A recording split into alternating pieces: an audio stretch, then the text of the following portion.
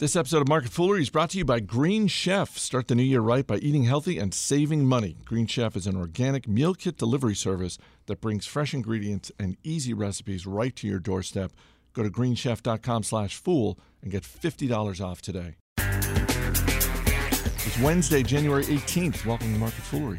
I'm Chris Hill. Joining me in studio today from $1 Million Portfolio and Explorer, the brand new service from the Motley Fool, Mr. Simon Erickson. Thanks for being here, man. Chris, it's always a pleasure. Thank you for having me. We got a lot going on. We've got data storage. We're going to dip into the Fool mailbag and forget Snapchat. We've got another impending IPO that we're fired up about. But let's start with the big news from the retail industry. Target coming out this morning warning that holiday sales were weaker than expected. Comps down 3% and shares of Target falling more than 5% so far. This is bad because this is not some fringe retailer or niche retailer. This is a behemoth when it comes to general retail. And if Target's having this kind of holiday quarter, that doesn't bode well. Yeah, soft holiday sales this year. Are we buying less or were we not as good this year? Did we not get as many Christmas gifts across America? Personally, I went to Target. I don't blame me, shareholders. I was spending money there. Thank you for contributing to Target's comps numbers, Chris. This follows bad results from Macy's and Kohl's earlier in the month, too, who are also cutting their full-year forecasts. As you mentioned, same-store sales down about 3%. Transactions, when you dig into that even farther, were flat versus a year earlier, even though the digital transactions were up more than 30%. So it's interesting, Chris. We continue to see this same trend that we've talked about for several years now of people not going into the store, not getting that traffic to pick up groceries or pharmacy stuff. And, of course, that's just affecting the bottom line for Target, and they cut the full-year forecast. You mentioned the online sales, and I think it's a good reminder that that's a great number. In a vacuum, yeah, we grew our online sales more than 30%. In a vacuum, that's great. It is still a fraction of their overall sales. And I think that's where, as investors, you have to go one level deeper on the numbers. You do need to say, because there are a lot of bricks and mortar retailers, traditional retailers, who are coming out and talking about their e-commerce sales growth. And that's great. And directionally, that's what you want to see. But as investors, I think it's incumbent upon us to then ask the follow-up question, which is, great, what is that relative to your overall sales? And, Brian Cornell, the CEO, was very upfront. I mean, he's not trying to hide from it. He's the one out there saying, yeah, this is good, but this is still just a fraction of what we're seeing overall. Yeah, that's exactly right, Chris. You nailed it. I mean, you got to look at the bigger picture in this, and you can't just pick and choose through the earnings reports for the good parts. Target still got thousands of bricks and mortar locations that are not getting that same traffic because people aren't going to them. And so you think about this is kind of a lack of optionality that they're stuck with. You can't build new stores because it's not going to justify the upfront cost for them. You can't raise prices on existing items because Amazon's already selling for less than you are.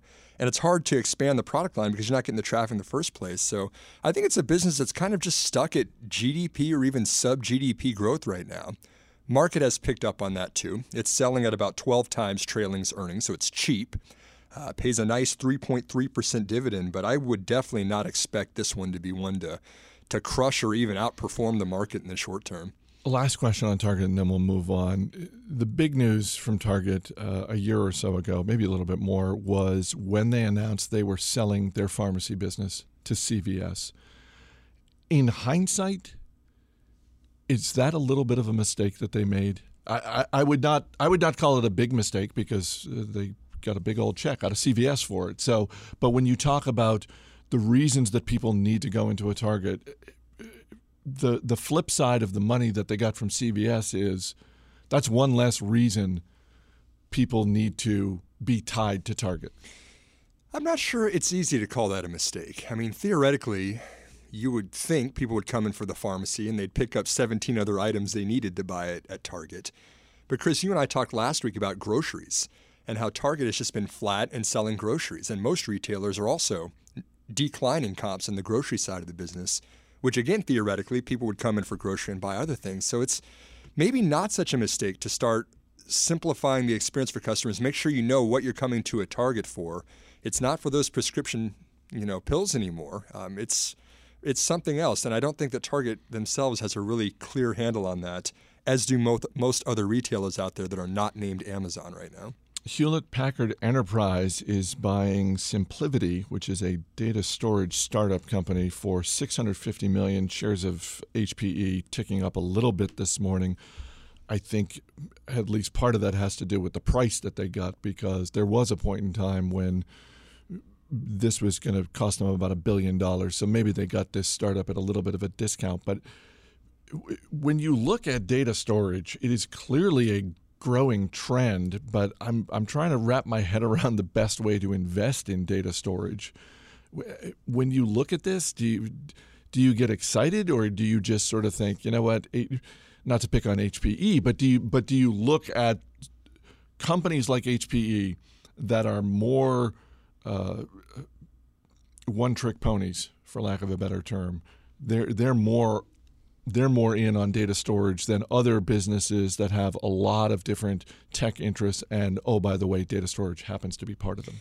Yeah, well, I mean, if we take a step back and look at what is HPE and what is SimpliVity first. HPE, as you mentioned, is the enterprise side of HP when they split.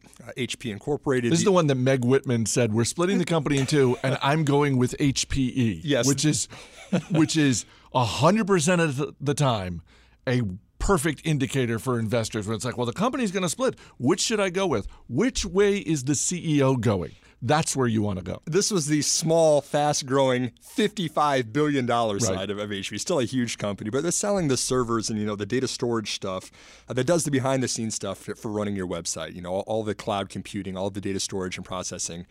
HP wants to be the one-stop shop for that. And they're competing against a big company out there called Amazon, who's doing web services now. SimpliVity claims that their hyper-converged infrastructure, which means not instead of buying 5 or 6 products that you put in your data center, you buy one that takes up 1/40th of the space, runs a lot more efficient, and they're saying is about 49% less cost than Amazon. So this is for companies that still want to do it themselves. They don't want to farm out the infrastructure and all the cloud computing to a larger company to do it. So that's why this makes sense. It's still an unsexy business. I mean, data storage is not getting a whole lot of Google traffic right now. And as you had mentioned, 2 years ago, SimpliVity was a $1 billion valuation when it was getting VC funded. They got bought out for about a third less when HP picked them up here. But I really think that this is just going to be a business that's continued to be defined by saving costs. Like we said, there's not a whole lot of real exciting growth that people with great computer science degrees are wanting to come out and do this. I think this is really more about reducing the overall cost of your infrastructure needs for a business. And because it's going to be continually going that way, in my opinion, I think it favors scale, and you're going to start looking for bigger companies to scale even more. That's why HP has an interest in this. It also seems like a tougher business to enter into, not in the same way that Boeing and Airbus are tough businesses to enter into, because, well, in that case, you're building airplanes. But it really does seem that when you look at Amazon Web Services, when you look at IBM, when you look at Microsoft, Cisco Systems, Dell, which is a private company, but Dell has their own irons in the fire here as well. It just seems like such a tough space. It is. And the real thing I think that investors should keep an eye on for this one, Chris, is how these companies are making acquisitions. HP does not have a good track record of creating shareholder value off of their acquisitions. They would write down $10 billion acquisitions, 90% after a couple of years. This one I'm okay with. I'm okay with $650 million, all cash deal. Waited a couple of years till the price was right. They're not going out and chasing the next hot thing, but they know the role in the industry that they play. You got to make sure as a shareholder that your management team is deploying that capital correctly. I'm okay with the move by HP Enterprise. All right, before we dip into the full mailbag, got to say a word about Green Chef, because it's the beginning of the year. It's time to take better care of your money, time to get healthier, and you can do both those things with Green Chef. Their USDA-certified organic meal kits make it easy to cook healthy and feel great about where you come from. Have you done one of these kits before? I have not. Whether it's Green Chef or, there are others out there. But it's worth trying. I should. Because here's the thing. Everything is pre-measured. Everything is right there in the kit. You have a lot of different options in terms of paleo or vegan or, whatever your tastes are. And as I've said before, you can really impress someone with this.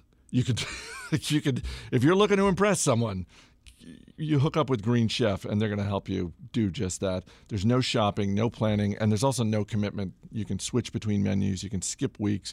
You can cancel whenever you want. Go to greenchef.com/fool, and you get $50 off today. Save some money. Go to greenchef.com/fool. Our email address is marketfoolery@fool.com, from Clifford Catta, who writes, I haven't heard you guys talk about FireEye in a while. What's your latest take? For those unfamiliar, give us the 30 seconds on FireEye. They make cybersecurity solutions so that companies can avoid getting hacked and being in the news about losing user information, personal details, or anything else that they're trying to keep people outside of the company from getting into. Which, by the way, that has steadily made its way up the list over the last, I would say, 5 years of things that keep CEOs up at night. And it doesn't matter it doesn't matter what your business is. This is something you got to protect against. It's still a huge problem, Chris. I mean, the number of attacks that have made the front page maybe isn't as prevalent as it was 3 or 4 years ago when we remember Target getting hacked and 40 million accounts being compromised. But I mean, Yahoo just disclosed that it had 1 billion users get hacked back in 2013. So this is still a huge problem out there. The boardroom is increasingly getting involved. You've got now cybersecurity insurance is a new industry that's kind of rising up to protect companies from this.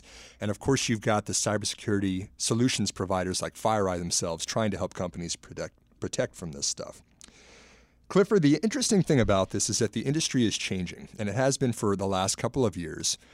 Similar to like what we're talking about with data storage, companies are not handling the infrastructure themselves. They're farming it out to Amazon, to Google, to Microsoft to handle the IT infrastructure. And so you've got more of a centralized, smaller buyer base that has incredible power. That's been very bad for a lot of these cybersecurity providers that used to sell their products, FireEye included. As you saw, a 27% drop in product revenue for FireEye year over year. That means they're selling to fewer people out there, even though it's more consolidated and at better terms. But the really interesting thing, too, is that the value to customers isn't getting products that they then have to go and look for hacks with. The value is keeping people out of the network in the first place. And so you're seeing more and more companies like FireEye selling subscription services, FireEye as a service, kind of you handle it, we want to stay out of this, just let me know if anything happens, and if it does, you take care of it. And so you see subscription revenue up over 50% year over year. So this is a company that now is a leaner organization. They're focusing on higher margin stuff. The macro picture isn't as positive as it was 2 or 3 years ago. It's a slower growth industry than we've been used to. But the problems are still there, and FireEye is still one of the solutions for them. So I think it sticks around, Chris. I don't think that it's out of the question to think that they get acquired potentially in the next couple of years. You've got Ashar Aziz, the founder, that's now no longer chairman of the board, on the board of directors. You've got a new CEO in the company. This could be one that could be picked off by a Symantec or an IBM or a large organization. I was going to say, because you go back 3 years, this stock's trading north of $80 a share. Now it's around $13. So it really does seem like it's much more likely to be acquired now than it would have been a couple of years ago. It seems like a more reasonable proposition. How much should that entice someone in terms of like they're looking at it, because there are plenty of times when as investors we look at a stock and we say, boy, that's really been knocked down from where it was a couple of years ago. I wonder if it's cheap now. And sometimes along with that, it's like, I wonder if because it's been knocked down so much that it's more likely to get bought out at some type of a premium. Well, they've kind of refocused on what their business is. Again, since the subscriptions is kind of now the new name of the game, that's replacing the product revenue. So that's tough when you're losing your primary revenue stream and replacing it with something. It's higher margin, but you're still losing that business for the large part. But FireEye is definitely a leaner organization than it was. They laid off a lot of jobs. They refocused personnel on kind of the higher margin side of the business. But they're also reporting positive operating cash flow last quarter. And it's not the growth stock we saw, in mid-2015, but I don't think that the problems that they are out there to solve are going away anytime soon. Snapchat is expected to go public later this year at a valuation of somewhere in the neighborhood of $25 billion, and that's fine. But I think it's safe to say that based on the news this morning, we're more interested in the potential Chuck E. Cheese IPO. Apollo Global Management, the private equity owner of Chuck E. Cheese, is reportedly talking to banks about an IPO in the second half of 2017 that could value the restaurant/arcade/nightmare chain at more than, wait for it, $1 billion. Wow. This, everything about this screams stay away. Everything about this. I know there are some people like, I'm interested in IPOs. Not this one. Please stay far away from this thing. I just want to know one thing, Chris. Yes. If you buy shares at the IPO, do you also get some free tokens? Yeah. I would think so. I hope so. I would think they would do everything they can to entice people. That's the because best. Apollo took Chuck E. Cheese, but this would not be their first crack at being public. Gosh, yeah, they took. I agree completely with you. My take on this story was stay far away if you're an investor. Don't jump in for this IPO. I love Chuck E. Cheese. Guy, who didn't love Chuck E. Cheese?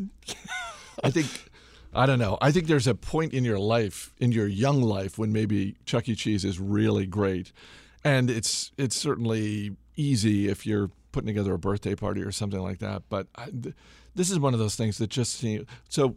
The adult version of this is Dave & Buster's. Sure. And Dave & Buster's has done a pretty remarkable job of the way it's branded itself, the way it has done well. It's a pretty discretionary income kind of stock and business, but they've done well.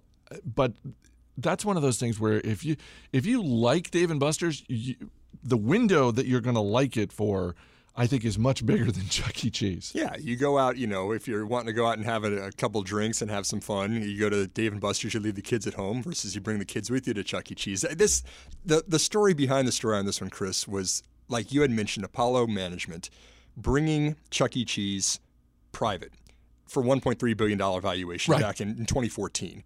Here we are 3 years later. This is kind of admitting defeat. You're going out at a valuation of $1 billion lower than what they brought it private at. Normally, private equity shops like to do the reverse, where they're going at a higher valuation. I think this is admitting defeat and kind of just offloading this one, taking what they can in the public market. And they're just trying to get it off their books. One story I saw included this line: Chuck E. Cheese has since sought to broaden its appeal over the last few years beyond children, expanding its alcohol offerings for adults. I think that has Apollo's fingerprints all over it. It's like, well, there's only so much more we can do for the kids. How about if we just start getting the adults liquored up? One programming note before we wrap up. In the last episode of 2016, one of the things that I mentioned was that Mark Reith was moving on from The Motley Fool. Mark had been so great about filling in for me here on Market Foolery from time to time, and was very sorry to see him go. I am happy, however, to share the news that tomorrow, longtime Motley Fool Money producer and Market Foolery OG, Mac Greer, is going to be sitting in the chair. Oh, my. Yes, so you definitely won't want to miss that. Simon Erickson, thanks for being here. Thanks for having me, Chris. As always, people on the program may have interest in the stocks they talk about, and the Motley Fool may have formal recommendations for or against, so don't buy or sell stocks based solely on what you hear. That's going to do it for this edition of Market Foolery. The show is mixed by Dan Boyd. I'm Chris Hill. Thanks for listening. We'll see you tomorrow.